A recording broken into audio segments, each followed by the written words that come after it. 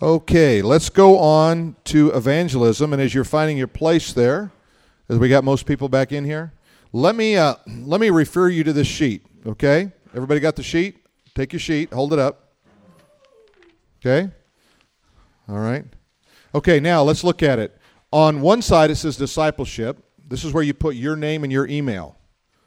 And then list on there 5 people that you think you might be able to disciple. Now remember, you disciple someone who knows less than you do. Or you disciple someone who needs a tool in order to help other people grow in Christ. So what we want you to do is we want you just to start thinking about names. The 5 people you list on there may not in any way ever want to be discipled, but you think they need it. Or you're going to talk to them, or you're going to pray with them. What we're trying to do is get you thinking about discipling people. That's really the goal here. Okay? Now on the other side, let's turn that over. House of prayer. Okay, house of prayer is pretty self-explanatory if you've seen that, but I'm going to kind of give you detail. What we're going to do is we're going to start a night and day prayer here. We're going to start very small. It might be that we have 1 day a week and we're doing 2 hours in the morning and 2 hours in the evening. Okay, I'm just going to try to help you to walk through this. So we're going to start somewhere.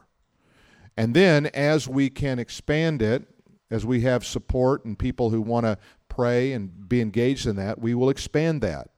And so if, it could be that we'll start with 2 days, 2 hours in the morning, 2 hours at night, something like that. We don't really know. But what we do know is that we'd like to have as many of you as feel any leadership at all in that to be a part of it. And of course, we're trying to build the foundation of it. So that's the first layer of that. The second layer of that is I really feel like, you might say, I really feel like I would like to be a part of an ongoing house of prayer as a missionary, okay? Now, missionaries we always think of, they're leaving here and they're going to a foreign country. I want you to think about someone who's serving as a missionary in the house of prayer. Their mission field is the house of prayer. And so what they do is they show up here and they say, part of what my mission is to be in the house of prayer, to lift up prayer requests, to minister before the Lord in the house of prayer. Some of you will say, I feel like God might be leading me to that to be my vocation, okay? My job, or in part my job, to the point to where I would even get financial support from people who say, I believe in prayer and I believe in the structure of it, and I would financially support you to do that. Now that's a pretty radical way of thinking if you've never heard of it before. Okay, it's just so different. But we all believe in prayer, right? There's 2 things we probably all have in common. We all believe prayer really works. Number 2, we don't pray enough. Can we all agree with that one? Right? Okay. We all go, I wish I could pray more. All right? Well, I think what this is going to do, it's going to begin to change a mindset of prayer among all of us. Okay? And I think there's just different layers that are going to go in there. Some people are going to really feel like, I want to be a part of this mission field of praying and lifting up people before God and seeing what God can do. And it's not going to be, I like what Corey Stark said, it's not rock pile praying. In other words, it's not in here just slinging the hammer, in dead silence, trying to figure out what you're going to say. And they found out when they used that model from Revelation 5 with worship and prayer going on at the same time, and the people, like, let's say that I was a worship leader, thank God I'm not, right? Because I can't sing, all right? But I'm not leading you if I'm a worship leader. I'm ministering to the Father. So this is not about leadership.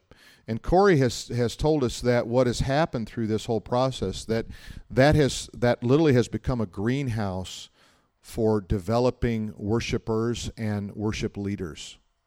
So out of their house of prayer alone, they produce 6 albums a year. Just out of that. Has nothing to do with their church. Just out of that comes, because it's a greenhouse. Because you think about it, if you're in here and you're worshiping for 2 hours as a worship leader, you're doing as much as you would probably do in maybe 5 or 6 weeks in church. Just one 2-hour set. And then when you start to combine in there art and creative writing and all these different things, that I'm really excited to see how this thing's going to go. So we are going to take a group of people, we don't know how many yet, we don't know who all those people are, to Kansas City to what they have is called an immerse.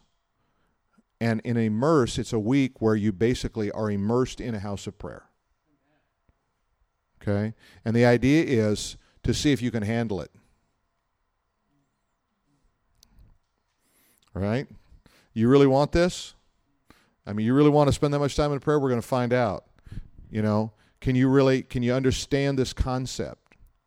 And the idea is that David hired worshipers and intercessors in Jerusalem to minister before the Lord at the Ark of the Covenant. Now think about that. There is a biblical precedent for hiring people to be intercessors and worshipers before the Ark of the Covenant in Jerusalem. Kind of interesting, huh? All right, so I know it's different. It's a little radical, maybe, you know, and some of you are going, I can't even put my arms around this, because you immediately want to, when I say missionary, you're immediately going to Uganda.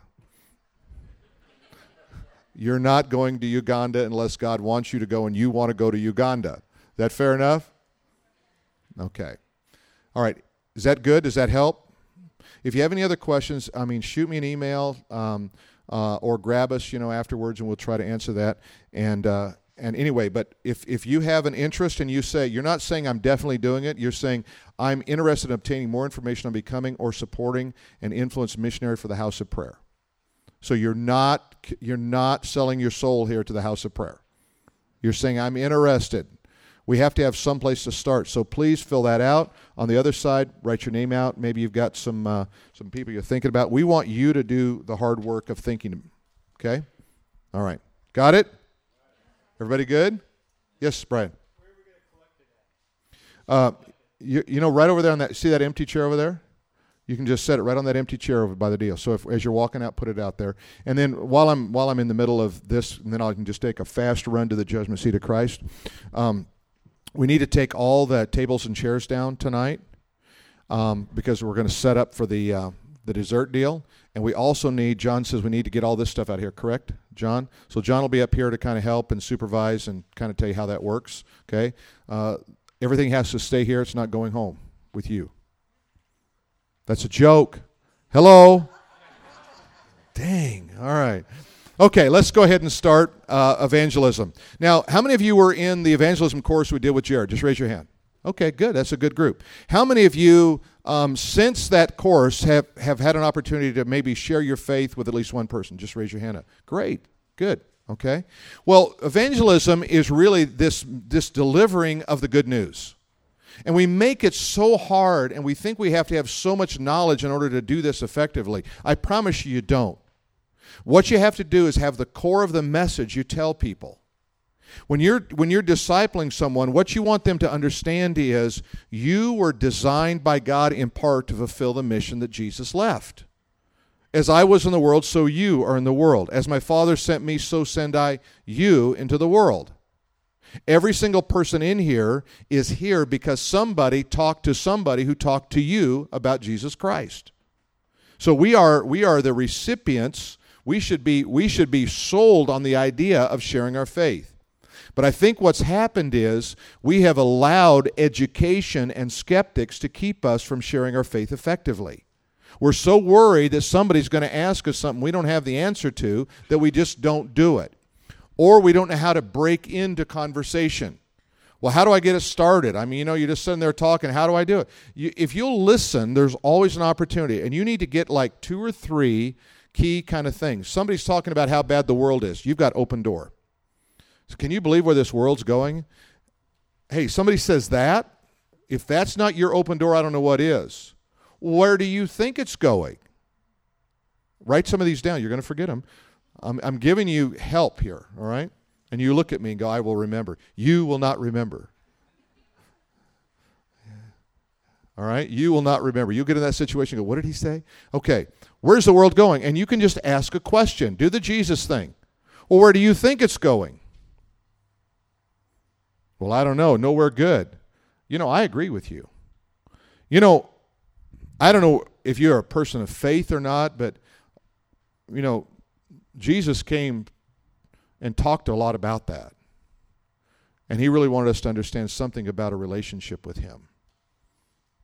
Could be as easy as that. People open the door for God when they complain or when they're in crisis. Remember that. It's the 2 C's, complaint or crisis. When they're complaining or when they're in crisis, you've got an open door. Listen for it. You'll develop a skill in getting there. Now, there's no way to not feel like it's not, just really, you're just kind of erupting on the scene. You feel like, oh, this is going to be awkward. If it feels like it's going to be awkward, that's okay. You're awkward most of the time anyway, aren't you? I mean, really, aren't there a lot of awkward moments in your life? Why not use them for God? So, when a person says, well, when you jump into the Jesus thing, that's why he says, hey, are you a person of faith?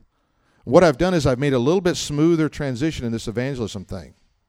Now, when you're going through discipleship and you're teaching somebody, you want to say, hey, here's why it's important. So look on page 70 there for a minute. And I always say personalize your discipleship book. I'm discipling a couple of guys one-on-one right now. And what I say is when we're going through in a lesson, hey, if I give you an illustration that's good, write it down. If you think of one that's good, write it down. If I give you another scripture that relates to this, or you find one, write it in your book. Do not assume you will remember. How many of you remember the sunset tonight? Nobody. How many of you saw the sunset tonight? How many knew the sunset tonight? Can I get a response out of you somehow? Oh my gosh. Have you ever seen the most beautiful sunset in the world and you go, I will never forget it, and 30 seconds later it's gone? That's exactly what happens when I talk to you. 30 seconds later and it's all gone from you. What did he say? I don't know, but I think it was good. That's the only reason we videotape everything, because nobody remembers what I said. Okay, now look what it says here, top of page 70. The Bible teaches us to live apart from the world system, that is, not operating by its values and its principles, okay? And at the same time, to reach out to people to live in it. In the Lord's Prayer, Jesus said, thy kingdom come, thy will be done on earth as is in heaven. When we pray this way, we are effectively choosing God's values, priorities over those of the world. We might as well pray, thy will be done in me. If we have chosen God's values, okay, so what are we doing is we're saying, hey, if you think the world is in a bad place, let me tell you about the world that's coming, and let me tell you how you can have peace in the world today. You have to be gutsy. I'll tell you, I'm going to give you a little bit of my story on evangelism. I came to faith in Christ, and no one ever witnessed to me. No one ever shared their faith with me. The closest I got was a girl in high school gave me a card that says, Smile, God loves you. That was the closest I ever got to anybody trying to tell me about Jesus. Now, it's even worse than that. Because now I've been a Christian all these years, not one time has someone walked up to me and tried to tell me about Jesus. No one's ever assumed that I might want to hear. No one's ever heard me gripe and use it as an opportunity, seen me in crisis, all right, or any other thing, and done that. Now, if that's the example, now maybe some of you have had that. How many of you have had people come up and try to tell you about Christ? Raise your hand. Okay, just hold them up. Not Mormons. That's not Jesus. That's a false god. Okay, raise your hand. Okay, just keep it up. Keep it up. Now look around. Okay, that's about half of you, I guess, if I'm guessing right. So half of you, and how many of you who did not raise your hand have been a Christian for at least 2 years? Raise your hand. Okay, so you can live in this world in Jesus, Orange County, and nobody has ever even tried to tell you about Jesus. What does that tell you? It tells me that there's an explanation why the world is going to hell. Because we are doing everything we can to help it. Did you hear me? We are doing everything we can to make sure nobody hears the gospel of Jesus Christ and that they go to hell because we won't open our mouth. How's that? It's easy to blame, somebody because they're ungodly, but what about us? We got the truth serum, right? We got the penicillin. We got the word of life. We got the Holy Spirit. So my first experience, so I had that experience where nobody had ever witnessed to me. I got a Bible, I started reading it, and that brought me to a faith in Christ, just reading it on my own. Now I am pastoring my first church. And the first or second Saturday, there's a knock at my door. It's early in the morning. I've been in seminary all week. I've driven up there, and now somebody's knocking on my door on Saturday morning. Right? I've just driven 120 miles to get to my church. What is this? I go out there, and there's this guy named Ansel Caruth. Ansel is just, will ever live in my mind, is just like the greatest shaper of my life in so many ways. He said, preacher, you ready? Ready for what? We're going out. We're going to hand out New Testaments and tell people how to be saved. He said, I got cases of Bibles in my trunk, and when we're done, we can come home. All I heard was cases. I didn't hear like a couple of gospel tracts. I heard cases of Bibles. Sure enough, go out there, he opens up the trunk. He's so proud to show me he's got 3 or 4 cases of little paperback New Testaments. All of them are specially hand-marked with the Roman road for salvation. And you open up the front, he says, see here's how it works, preacher. On the front cover, it says, turn to page 181, or whatever the page number was. And you go over there, and there's Romans 3:23. And you get to Romans 3:23, and there's next to it's a little mark there, and it says, turn to Romans 6:23. And then you get over to 6:23, it says, turn back to Romans chapter 5 and verse 8. And then chapter 5, it says, turn to Romans chapter 10, verses 9 and 10. That's the Roman road of salvation. He said, now here's what we're going to do, preacher. We're going to go out and we're going to talk to people and we're going to win some souls today. I wanted to sleep, quite honestly. It was the only reason I went was because I was the pastor. And guilt was overcoming me right there in that moment. How can I not do what this guy wants me to do? I had no idea what a fanatic this guy was. Crazy, loony, crazy Jesus fanatic. So sure enough, I said, where are we going? He said, well, we're going to start at the hospital. We're going to work our way over to the old folks' home. Then we're going to go down through Clinton, little town there. We're going to go up and down the streets. And if we still have Bibles, then we're going to go up to Norwood. And when we get done with Norwood, we're going to make our way back, and we can swing by. And if we see anybody on the side of the road, we'll stop and tell them. That was his plan every Saturday.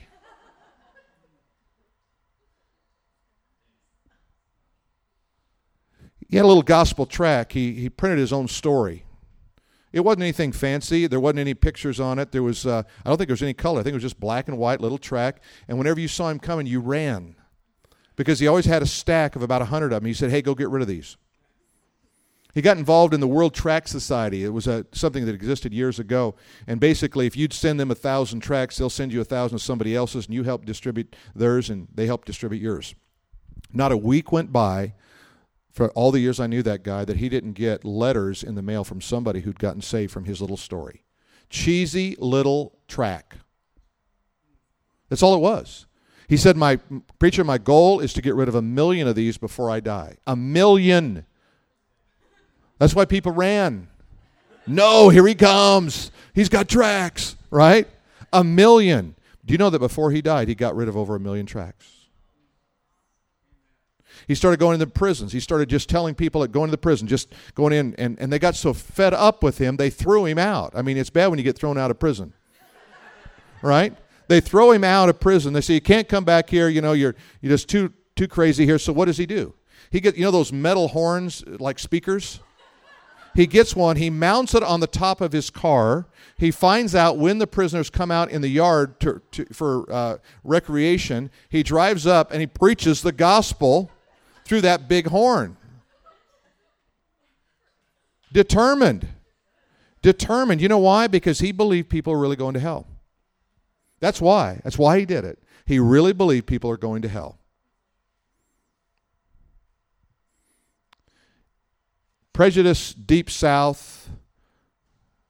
He went into every home, every person, anybody, any color, any stripe, it didn't matter. When he died, we'd moved away, and before I left, he said, preacher, when I die, I want you to do my funeral. But I got 3 rules. All right? I said, okay, what are they? Okay, I want the choir to sing about the second coming. Okay? I said, okay, that one's easy. I want you to wear a white suit. So we'll have to get one of those. I settled for cream. I couldn't do white. It was just too much, right? And he said, and I want the church filled up with African Americans. Now, in Deep South Baton Rouge, that was no easy measure. I think he said 4 things, because he said, I want you to give an invitation for people to be saved. So I'd moved away, come back a few years later, and we had the choir singing about the second coming. We gave an invitation for people to be saved. I had a off-white suit, and it was filled up with people of every color. First time in the history of that church, anybody of a different color had ever walked into it. See, because he loved people. And it didn't matter who they were, what color, or what kind of cultural crap they were shoveling down there. Because you know why he loved them? Because he believed that God loved them. And he knew without God's love they were going to hell. What happens if we get that in our heart? What happens if we instill that in the people we disciple and we train and we lead to Christ? What happens if we became just fiery evangelists for Jesus Christ? You've heard me say this. William Booth, the founder of the Salvation Army, he was criticized because his soldiers did not go to seminary to be trained. And they asked him one time, Mr. Booth, wouldn't you like your soldiers to go to and receive an education, some training? He said, I would, very much. Well, what would that look like, Mr. Booth? He said, I'd like them to go to hell for 2 weeks. And when they came back, they would never stop telling people about Jesus. See, we've lost this, haven't we? We've lost this fire of evangelism. You know, we assume that people are going to hear a message or they know where a church is or whatever. But don't ever make that assumption. You have a responsibility. I have a responsibility. That's what this is all about. The gospel is pretty simple. Turn in your Bibles, 1 Corinthians 15. 1 Corinthians 15. I'm going to give you the gospel definition in one section. And it is the easiest way just to know what the content of the gospel is. He says in verse 1, moreover, brethren, I declare to you the gospel. Could it be any clearer than that? Okay, I'm going to tell you the gospel, which preached to you, which also you received, and in which you stand. So the gospel has to be what? What's the first thing? Proclaimed. Somebody has to proclaim it. It has to be preached to you. It has to be received, right? Which you received. You receive the gospel. The good news comes into your life. And in which you stand. In other words, you have security and power in salvation. Got it? Okay. By which you are what? Saved. How am I saved? By the gospel. I'm not saved by good works. I'm not saved by going to church. Not saved by baptism. Not saved by any of those. I'm only saved by what? The gospel. By which I am saved, if you hold fast to the word which is preached to you, unless you believed in vain. So if you didn't really believe, then you don't have salvation, is what he's saying. Because you might have believed in vain. The word vain or vanity means chasing the wind. Ecclesiastes, the whole book's written about, vanity of vanity, says the preacher, right? Okay, you might have been chasing the wind. Now, in case you don't know, I delivered to you what was, first of all, that which I received, and here's the first piece of the gospel. Ready? Here it is. Christ died for our sins. Here's the gospel. What did he do? Christ died for our sins. That he was buried, and that he rose again on the third day according to the Scriptures. There's the gospel. Christ died, buried, and rose again in order for you to have salvation. So when I'm giving a gospel presentation, I want to make sure I get that in there. It's more important that you get that in there, that content in there, that you ever tell them about Influence Church. I would rather them saved and never know there was an Influence Church. It's not about our kingdom, it's about his kingdom. It's not about if our church is big or not big. It's about our people going to heaven. That's really what it's all about, amen? You know, the house of prayer, you know what it's really about? It's about supporting believers so that they can get that message out and glorify God. Isn't it? See, all these things, if we just make it super simple. I was walking out the door the other day, and some lady was coming in. She's kind of new, and she said, I want to find out about membership in your church. I said, well, we don't have membership. Well, it was like, we're aliens when I said that. What do you mean you don't have membership? No, we don't have membership. Why not? I don't know. It's complicated. Doesn't do any good. And the Bible doesn't have any members. Well, it doesn't. There's no membership in the Bible. Can you find a chapter on membership? It's just not important. Because, you know, if you think you're part of a club, you need a membership. If you're part of a movement, you don't care. You don't care. You just want to get the message out. Just getting the message out, all right? So what's the message? Christ died for your sins. Okay, so somewhere in a conversation when I'm talking to somebody, I got to get that in there. Christ died. You can even use it as a question. Hey, I heard something the other day at church. I don't know if you go to church or not, but I heard something the other day that Jesus died on the cross. Have you ever heard anything like that? Oh, yeah, I've heard about that. Knew about that when I was a kid. Beautiful.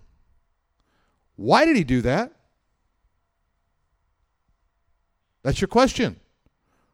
Tell me why he did that. I don't know, but I know he did. Do you know that I went through whatever church experiences I had, I went through those church experiences hearing at church that Christ died on the cross. But you know what I didn't know? I didn't know why. And you know what? Maybe this is a guy thing, kind of like, you know, asking for directions. Okay? But I thought everybody knew but me. And I didn't want to be stupid, so I never asked. What if people want to know, but they're afraid to look stupid? So when someone says, well, I don't know why he did, but I know he did. You know, this is what I think. Tell me if this kind of resonates with you. I think he died for our sins because sins keep us out of heaven. Now, do not let the 1 in a million skeptics stop you from that message. If somebody says to you, well, you know, I read the Bible and it's filled with contradictions. Really? Wow. Well, what do you think about Jesus dying on the cross? Do you think he did that? Or do you think he's just lying? Why? Why do you keep going back to that? Because that's the what? The gospel. You keep going back to that. They want to get you over there wanting to know, you know, how did Noah get all the animals on the ark? Just tell them, I don't know. I can't even get my dog in my backyard. Baffles me, but what do you think about Jesus dying on the cross? You see what I'm doing? You got to be like a broken record. You got to drive back always to the what? The gospel. The gospel. You're in a conversation the last 5 minutes, you should always head to the cross. I'm going to the cross. Why? Because it's the gospel of salvation to them who believe. It is the gospel. So Christ died for our sins, and it was, guess what? According to Scriptures. It wasn't just a kind of whimsical thing. A lot of people died. No. This was according to the writings of the Old Testament. Okay? All right. So we're going to give them the gospel. And by the way, if you want to just go on and read this, but really I think the key, if you can just get in your mind what it's being said in the first 4 verses, you've got the gospel. You've got the gospel. Now, the Roman road. Anybody heard? I kind of gave it to you. How many of you have heard of the Roman road? Okay, let me give it to the rest of you. I want you to write it down. We're going to do it in our Bibles. So take your Bible. You're going to get to mark in your Bible tonight. Kind of fun, huh? Some of you are neat freaks and you're afraid you're going to mess it up. Okay? Look, she's coming forward. Give her a gospel track right now. Sing another hymn. Okay, now go to Romans chapter 3 and verse 23. Got it? Romans 3:23. Okay. For all have sinned and fall short of the glory of God. Right next to that one, Put Romans chapter 6 and verse 23. Just write it next to in the margin, next to 3:23, write 6:23. What do I have, 20 minutes left? 25? 15. The judgment seat of Christ is coming fast. And you better be ready. Okay, next to Romans 6:23, I want you to write Romans 5:8. Romans 5:8. So I'm going to go from the wages of sin is death, but the gift of God is eternal life. Now I'm going to read Romans 5:8 to him. But God demonstrates his own love for us while we were still sinners. Christ died for us. Got it? Next to Romans 5:8, you're going to put Romans chapter 10. Romans chapter 10, verses 9 and 10. Romans chapter 5 and verse 8, you're going to put Romans chapter 10, verses 9 and 10. Here's what you can do. Hey, talking to somebody, hey, would you mind if I practiced on you? My preacher gave me this crazy assignment of the Roman road. I promise it'll only take 5 minutes. Yeah, go ahead. Give it to me. All right, now you're going to go over to Romans chapter 10 and verse 9. This is where you seal the deal.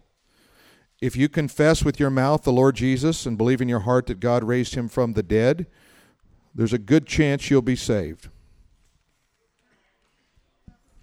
What's it say? You will be saved. It's a promise.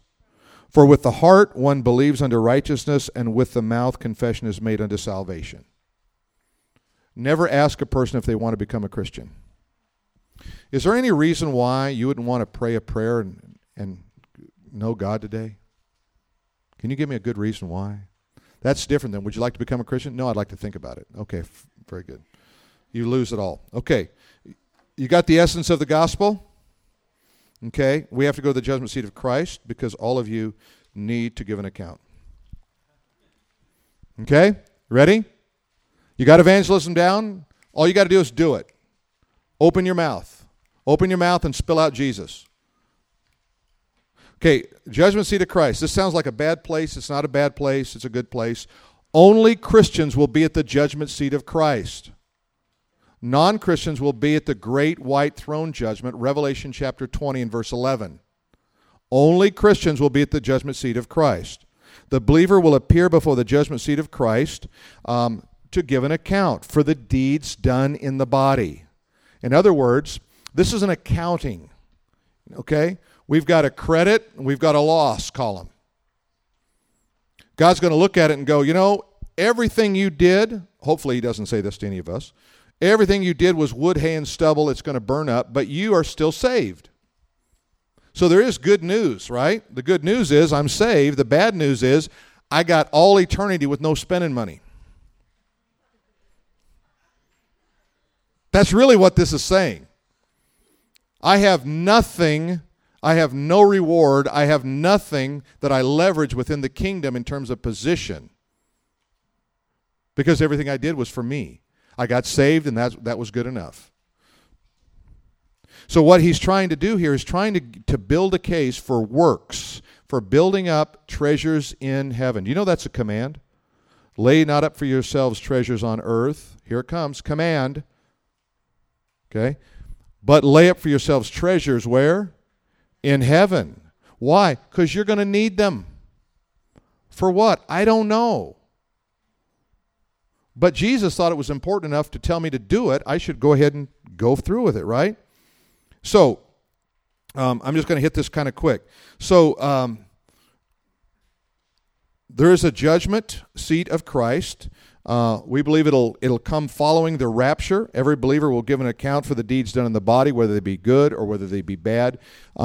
If your Bible says evil, then understand good and evil. It's actually good and those that are worthless. So I'm going to have things that are worthless. The evil things have already been dealt with at the cross through the blood, right? I just going to have worthless things. You know, hey, you went ahead and did that, but you did it with the wrong attitude. Have you ever done something, served at the church, and you had a bad attitude? Anybody? Hey, I have. Anybody else? It's like, yeah, why am I doing this? I'm the only one working. Why? You know, look at those lazy Christians over there. They're talking while I'm setting up chairs. You just got your reward. Your reward was you got to gripe to somebody about what a martyr you are. You got somebody to sing How Great Thou Art to you. How great thou art. Right? Okay. All right. So look at the arrow. Examine your works or your deeds. Hey, am I doing anything for God? Am I doing it with the right motive? That's all you have to say. Am I doing anything for God? Am I doing it for the right motive? It's simple. I want to serve God. I want to do it with a good attitude. If I get a bad attitude, I want to correct it and get a good attitude. If you got a bad attitude about it all the time, you need to just pull back a little bit and say, wait, I got to readjust here. If you have the gift of serving, it's easy to get the bad attitude because you become judgmental of those who are not. If you have the gift of mercy, you become carnally minded when other people aren't seeming to care like you are. And you want to cut them up. Meanest person in the world is a person with the gift of mercy walking in the flesh. They are crusaders. No, they're jihadists. Okay. Judgment seat of Christ. What does it do? It reveals impure motives. So I get a loss of eternal reward because I had the wrong motive. I love that scene in Revelation where we're all before all before the throne of Christ there, and it says they're assembled there, the 12 and 24 elders. You got everybody there, right? And they're singing this new song, and they've got crowns on their head. Remember that? Because they're crowns that are given. And they take those crowns off, and what do? They throw them at the Savior's feet, and they say, "Worthy is the Lamb." I don't know about you. I'm going to be wanting a crown on that day. I'm not going to be looking around going, dang, everybody in my crowd's got crowns. Everybody in my group's got crowns. Where's my crown? Why am I doing it? I'm not doing it for my credit. I'm doing it because he's worthy. That's why you lay up treasures in heaven, because he's worthy. And somehow it's a part of the economy of God. Treasures in heaven is part of the economy of God. The impure motives, I have a loss of boldness. I have conscience issues, all those kind of things. I love this quote. I gave it to you earlier. God, top of page 78, God gives unmerited favor, but he never gives unmerited rewards. Every reward you get, you will deserve. Everyone you miss out on is because you didn't deserve it. God's promise, if any man's work which he has built on it remains, he will receive a reward. There's a promise. For some, the judgment seat will be a day of wonderful rewards. And here's 5 crowns that are listed. I don't think this is all of them. These are just 5. One's the incorruptible crown. Those who faithfully finish the race, for those who live a life of self-control. Crown of life for those who endure trials, for those who are martyred for their faith. Crown of righteousness for those who love his appearing. That doesn't mean, oh, I love the appearing of Jesus, I just can't wait. No, it means you do something about it. You warn people, you tell people, you get that message out. For those who have a sense of urgency about the Lord's return. How about a crown of rejoicing for those who lead people to Christ? For those who have any part in bringing someone to Christ. The crown of glory for those who shared the ministry of shepherding God's people. This probably is more related to those who are in pastoring and leadership kind of roles. You don't have to be a pastor to get this crown, I don't believe, but you have to shepherd people and guide people. So what do we want to do? We want to prepare for the return of Christ. Now, how do you prepare? You prepare by laying up good treasures in heaven. You prepare by living out your life, loving God with all your heart. And there are some things. Live a life that's blameless, a life that's confident, a life of hope. Hope means confident assurance what God's promised he'll deliver. Live a life of love and a life of patience. So what we're doing is we're saying, if Jesus is really coming back, what should we do?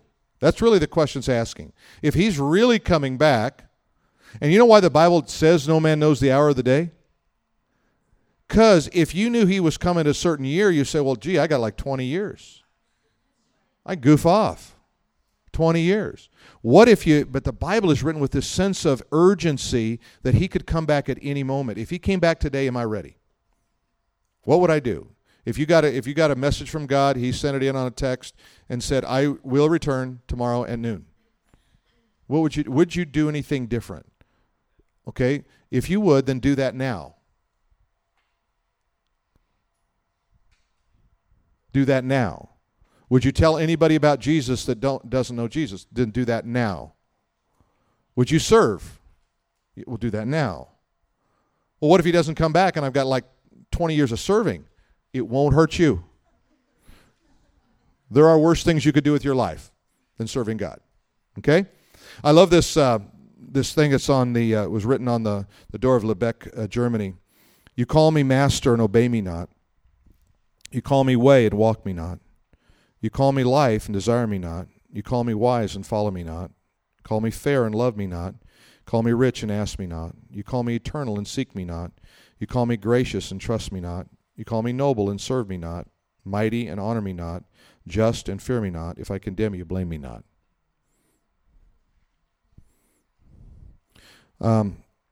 Put a chart down here at the bottom of my particular bent on the return of Christ. Some scriptures, I'd encourage you to kind of look at that and study it. It gives you a bit of the idea there. You'll notice when the church is raptured up, that you have the church in heaven there, Revelation chapter 4, verse 1, and that's where the judgment seat of Christ takes place in that interim period. Then when we return, Revelation chapter 19 and verse 11, we're robed in robes of righteousness. And our treasures have already been given. And we are then prepared to serve in the millennial reign of Christ on earth. Because we've already, and then the first big event there is then the marriage supper of the Lamb. So all of this is the idea that we see in many weddings, okay, is the judgment seat of Christ. Does that sound funny? Okay, what happens? Bride comes down the aisle, right? How's she dressed? She's dressed in white. Who's waiting for her? The groom is waiting, and typically he's either at the bottom and going to help her up the stairs, or he's at the top of the raised platform. Attendants follow.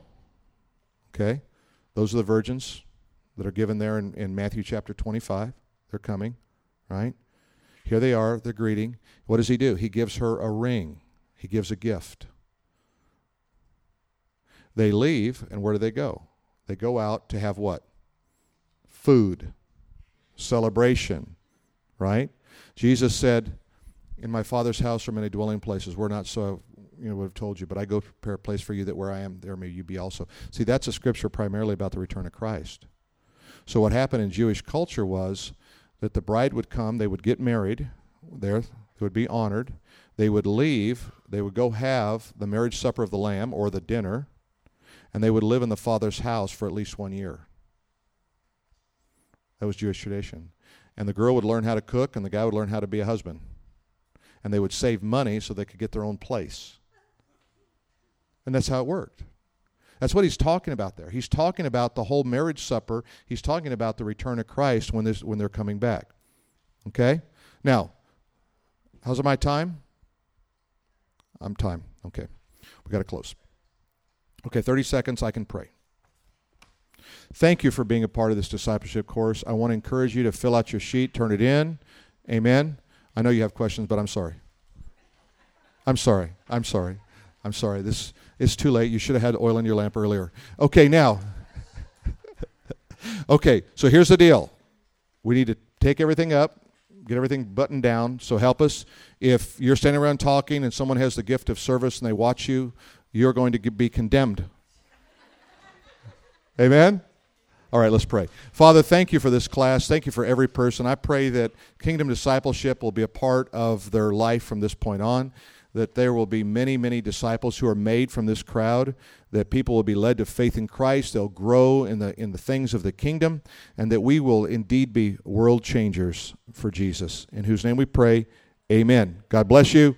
Let's button up the room. Thanks, guys.